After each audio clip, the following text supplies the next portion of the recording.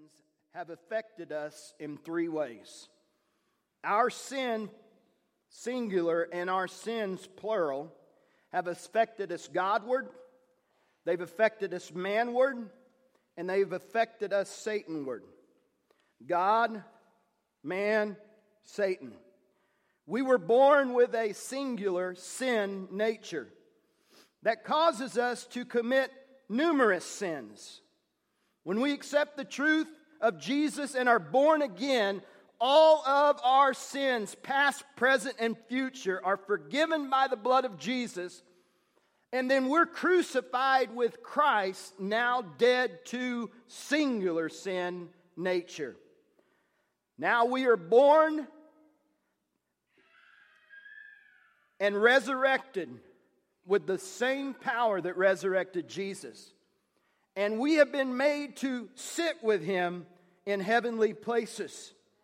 Far above principality, powers, rulers of this age, Satan has been disarmed, giving us abundant victory and life in Jesus Christ. And everybody said, amen. Last week we talked about the blood of Jesus Godward. Today we will learn about the value of the blood of Jesus in a manward way. I'm only going to do 2 points today. The forgiveness of sins and the purging of our conscience is where we're going to start. Not only is there forgiveness of sins, numerous sins, there's also, you have to know this, there's not only, when you come to Christ, there's not only forgiveness of sins, there's also purging of your conscience. So when you come to Christ, you're forgiven, you're in right standing with Him, but there's something wrong within, where you can't live with yourself, where you can't go on, and you demonstrate a heaviness and a sadness, and you don't have a freedom because your conscience you do not know that your conscience can be purged. So the forgiveness and cleansing for sin and the purging of our conscience, the Bible says that let us go right. In Hebrews 10:22, it says let's go right into the presence of God. When you go into the presence of God, we need to do it with a sincere heart, fully trusting in Him with our faith. Our guilty consciences, everybody say our guilty consciences. Our guilty consciences have been sprinkled with Christ's blood. We're talking about the blood today, manward. Our guilty conscience has been sprinkled with Christ's blood to make us clean, and our bodies have been washed with pure water. Amen. I want to define conscience for you. The word conscience in the Greek, it comes from two words. Son, eidesis is the full word. But son means this: together with, always present, always with you, abiding. So son means that. Together, always present, with you, abiding, there all the time. Eido means to know intuitively. It's an inborn truth without conscious reasoning. It's just inborn. That's what your conscience is. Conscience is a witness. It's a moral compass of right and wrong. Everybody's born with a conscience. Romans 2:15 says this, that Gentiles or people that don't even know God, Romans 2:15 says that they demonstrate consciousness towards God, and they demonstrate God's law is written in their hearts for their own conscience. I'm talking about people that don't know God. Their own consciences and thoughts either excuse them, their conscience excuses them, or tells them that they're doing right. Another, your conscience is there. I remember when I was a hellraiser and a living for the devil real good and going all out in sin. I knew when I was doing right, and I knew when I was doing wrong. When I would get home at night and the ceiling would be spinning, and my ears had that numbness from being in front of the loudspeakers and dancing all night long, and doing things in my body that today I don't even like to talk about it because I'm embarrassed of it. the shameful things you do. But I remember laying on my bed and the ceiling spinning, and you're just a deaf loudness, knowing how empty I was and how wrong I was and how I needed God. That was the conscience. Conscience is an inborn, innate. It's a faculty of the soul which distinguishes right and wrong. When conscience came alive is when Adam and Eve ate of the tree of knowledge of good and evil. At that moment, their conscience became alive where they only knew right. But now they had the ability to know good and evil, right and wrong. That's why, as Christians, we need to preserve holiness as much as we can and preserve the innocence that we have, because every time we get into things that are ungodly, we break a code of innocence. Now, there's a code of innocence that's been broken that you've chosen to break, but there's also a code of innocence where you have been violated. There are people in this room that your innocence was violated. You were taken advantage of. You were used and abused and violated sexually, physically, and emotionally. And now you sit as a waste and an offspring of what sin does, leaves you dead on a road. But when they ate, the knowledge of good and evil came. And then all of a sudden, their conscience began to accuse them and took them back to that point when they did it and they knew that they had done wrong, to now they had to deal with something. That's when guilt came in the world. That's when shame came in the world. That's when condemnation came in the world. It wasn't there. But now that the conscience was alive, it accused them. It took them back to the moment. How many of you are still accused in your inside? How many of you, the enemy still takes you back to that back seat in the car? How many of you does the enemy still take you to that motel room, or that place on the street, or that place you were violated in your home by a family member? How many keep having to go back and relive that memory over and over and over, and that shame and that guilt just takes everything you got out of you to where you can't even function in this world? Conscience. It's conscience. Conscience. To where now Adam and Eve noticed they were naked, to where God had to say, "Who told you you were naked?" Their conscience told them they were naked. To where God had to say, "Adam, where are you? Where are you, Adam? I'm here. Same place, same time. I'm here. Where are you?" Over hiding in the bushes because he's ashamed. Conscience. Conscience. It's an ever-present, ever-abiding, truth finder, truth seeker that you can't get away from. Conscience. You can be forgiven from God, but some people need a conscience purging. Conscience bears witness to the subject, our conduct, our moral sense. Conscience is there with your thoughts. Conscience is ever present all the time. Conscience can be seared with a red hot iron. When consciences are seared where your conscience is telling you to be right, conscience can be seared where you keep choosing wrong. And you keep choosing wrong. And you keep choosing wrong. To where it gets to a point where the things that used to detest you and things that used to horrify you, you would never participate in certain activities. They would be horrifying if you ever did that. When your conscience is seared is when you keep doing it and you get to where you're not horrified anymore.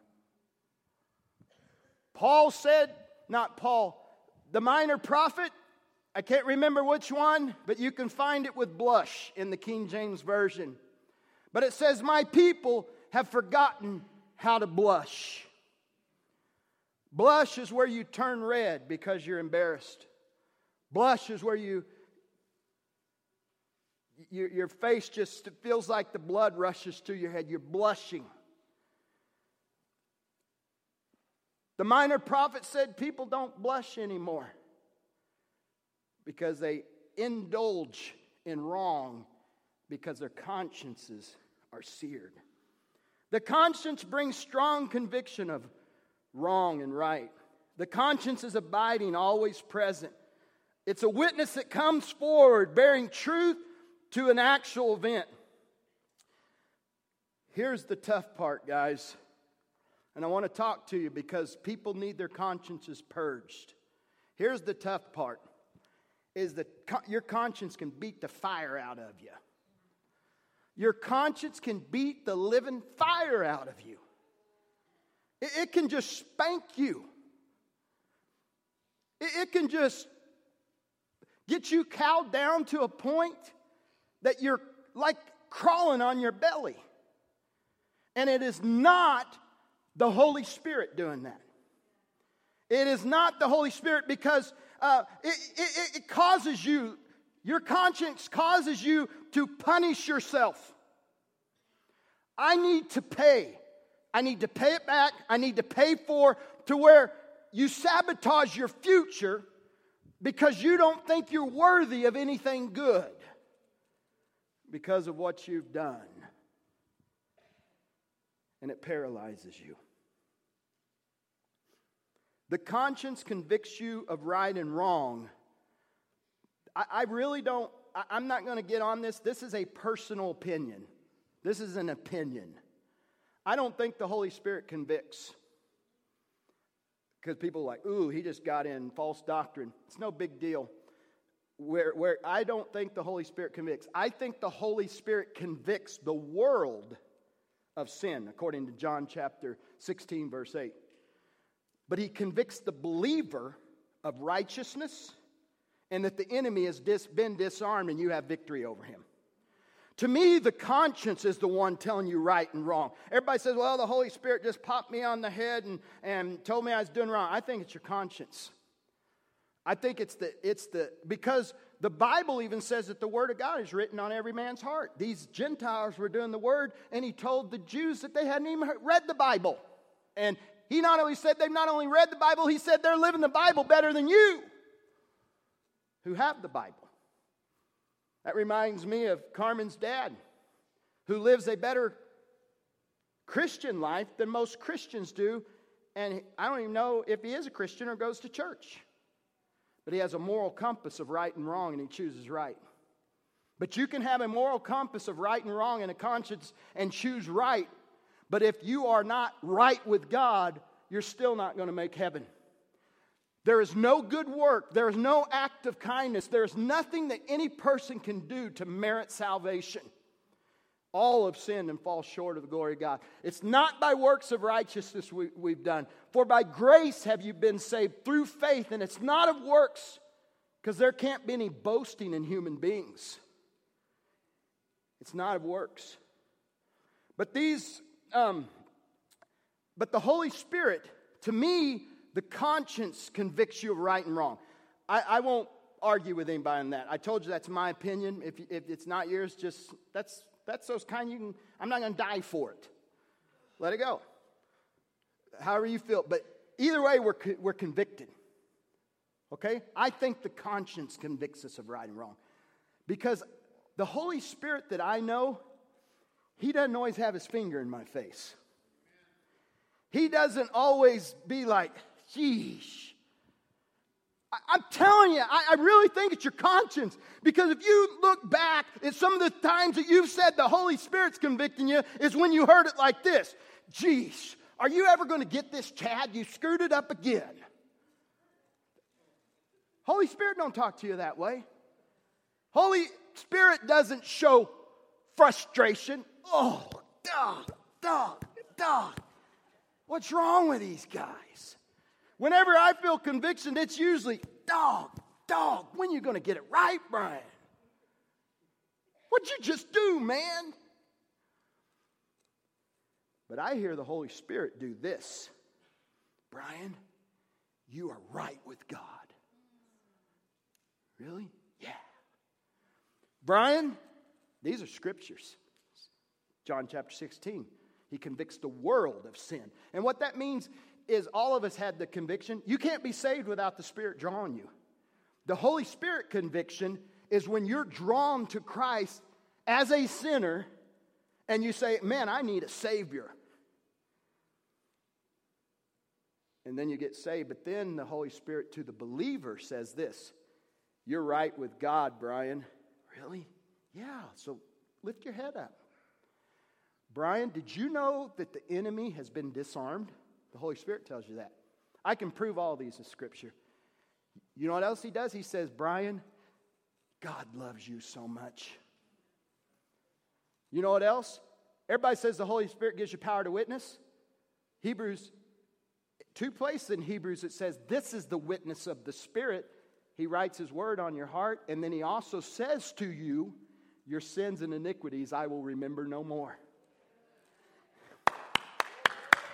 Yes. The Holy Spirit, He's cool, man. He's kind. Here's what the Holy Spirit does. When you're convicted, I think by your conscience, the Holy Spirit shows you truth. He's the Spirit of truth. The Holy Spirit empowers you to do the right thing. The Holy Spirit writes His word in our heart.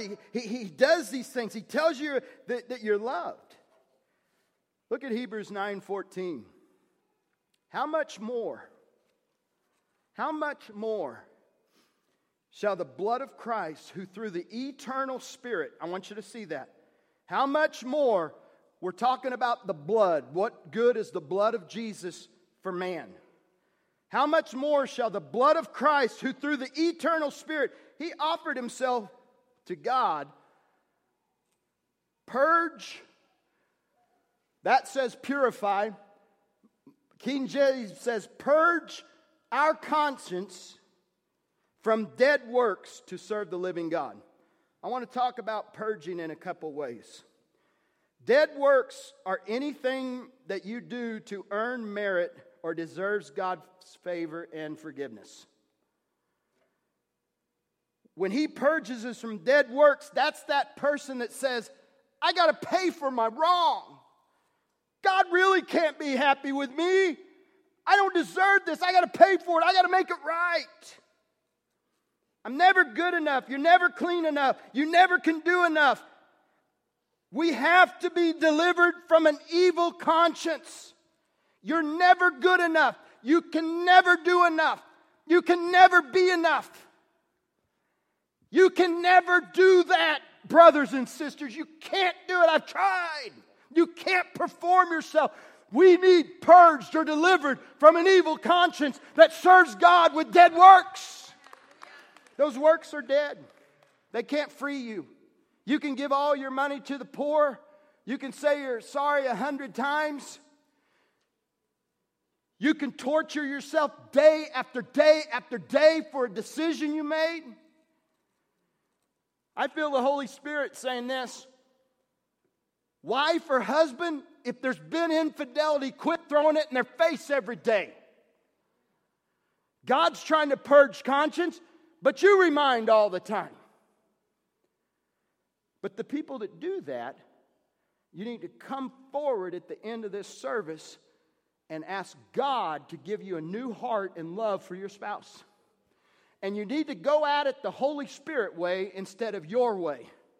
Because God can give you love for your spouse. God can make it to where you hear her name or his name, where you just don't fly off the handle and start putting them down. God can change you.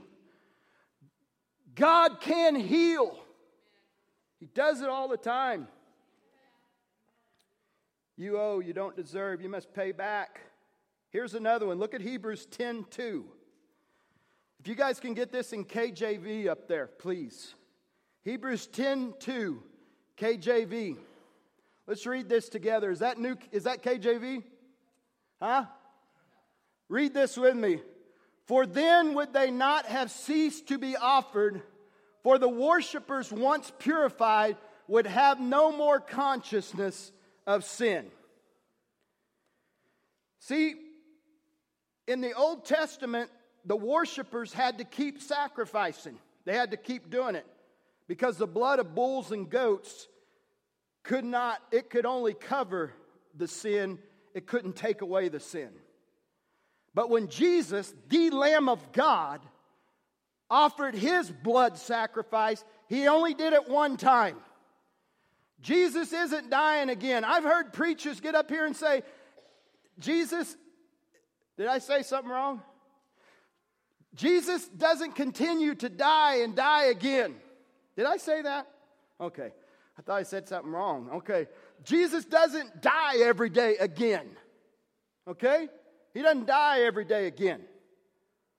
He died once. I've heard preachers say, every time you sin, every time you do wrong, and they take that one scripture out of context, say, you're crucifying the Lord Jesus again.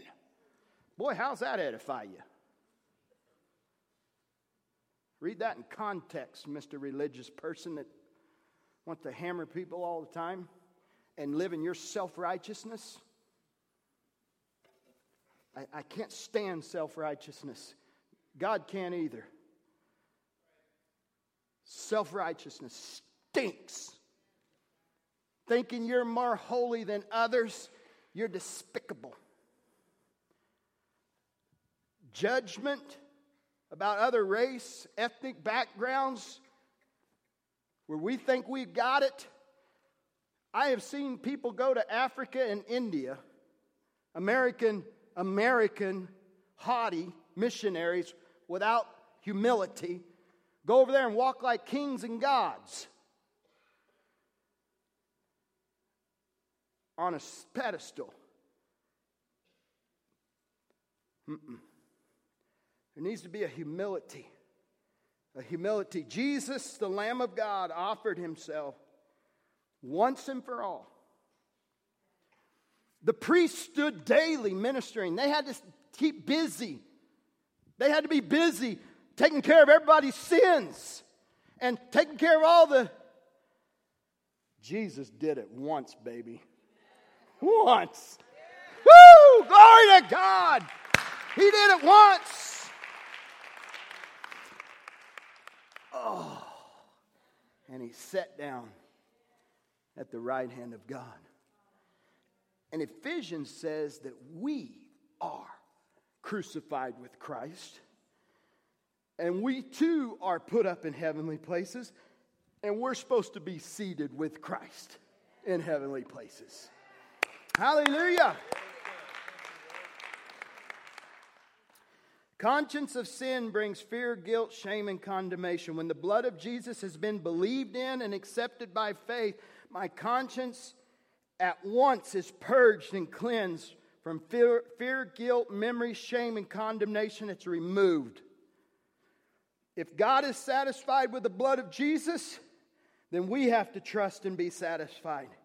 If God has forgiven us, then we must forgive ourselves.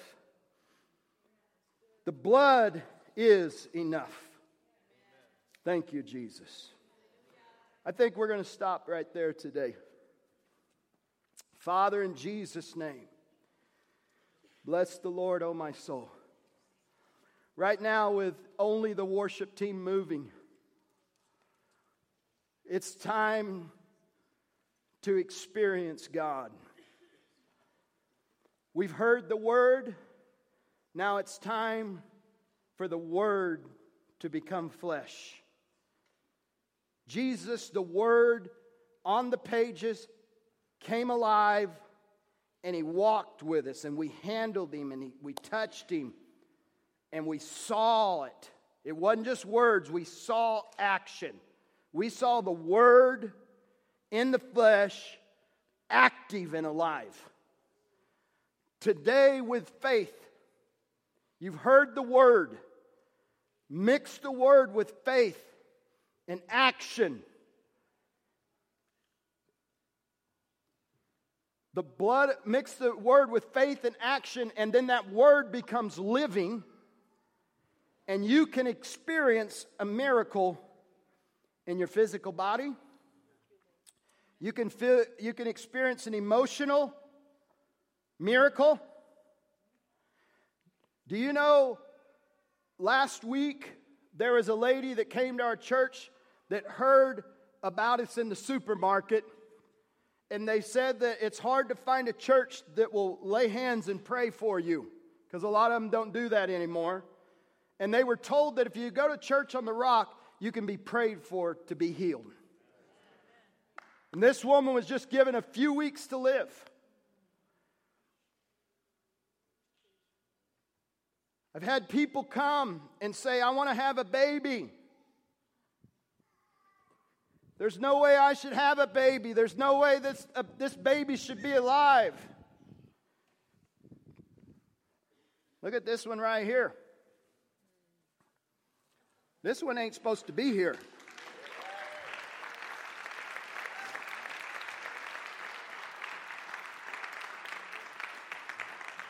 The Word of God is living, is breathing, is healing, is moving today, in this hour, in this place. When I was worshiping today, the Lord showed me there was just a blanket on people where they feel guilt and shame, violated. You heard the message today. I need you people to come forward, that you don't have joy, that your conscience continually is a finger in your face. There's a memory. There's a picture. There's a place and a time where you were violated, where your code of innocence, you broke it or somebody else broke it. And you're the victim that can't function now. Come, please, come today.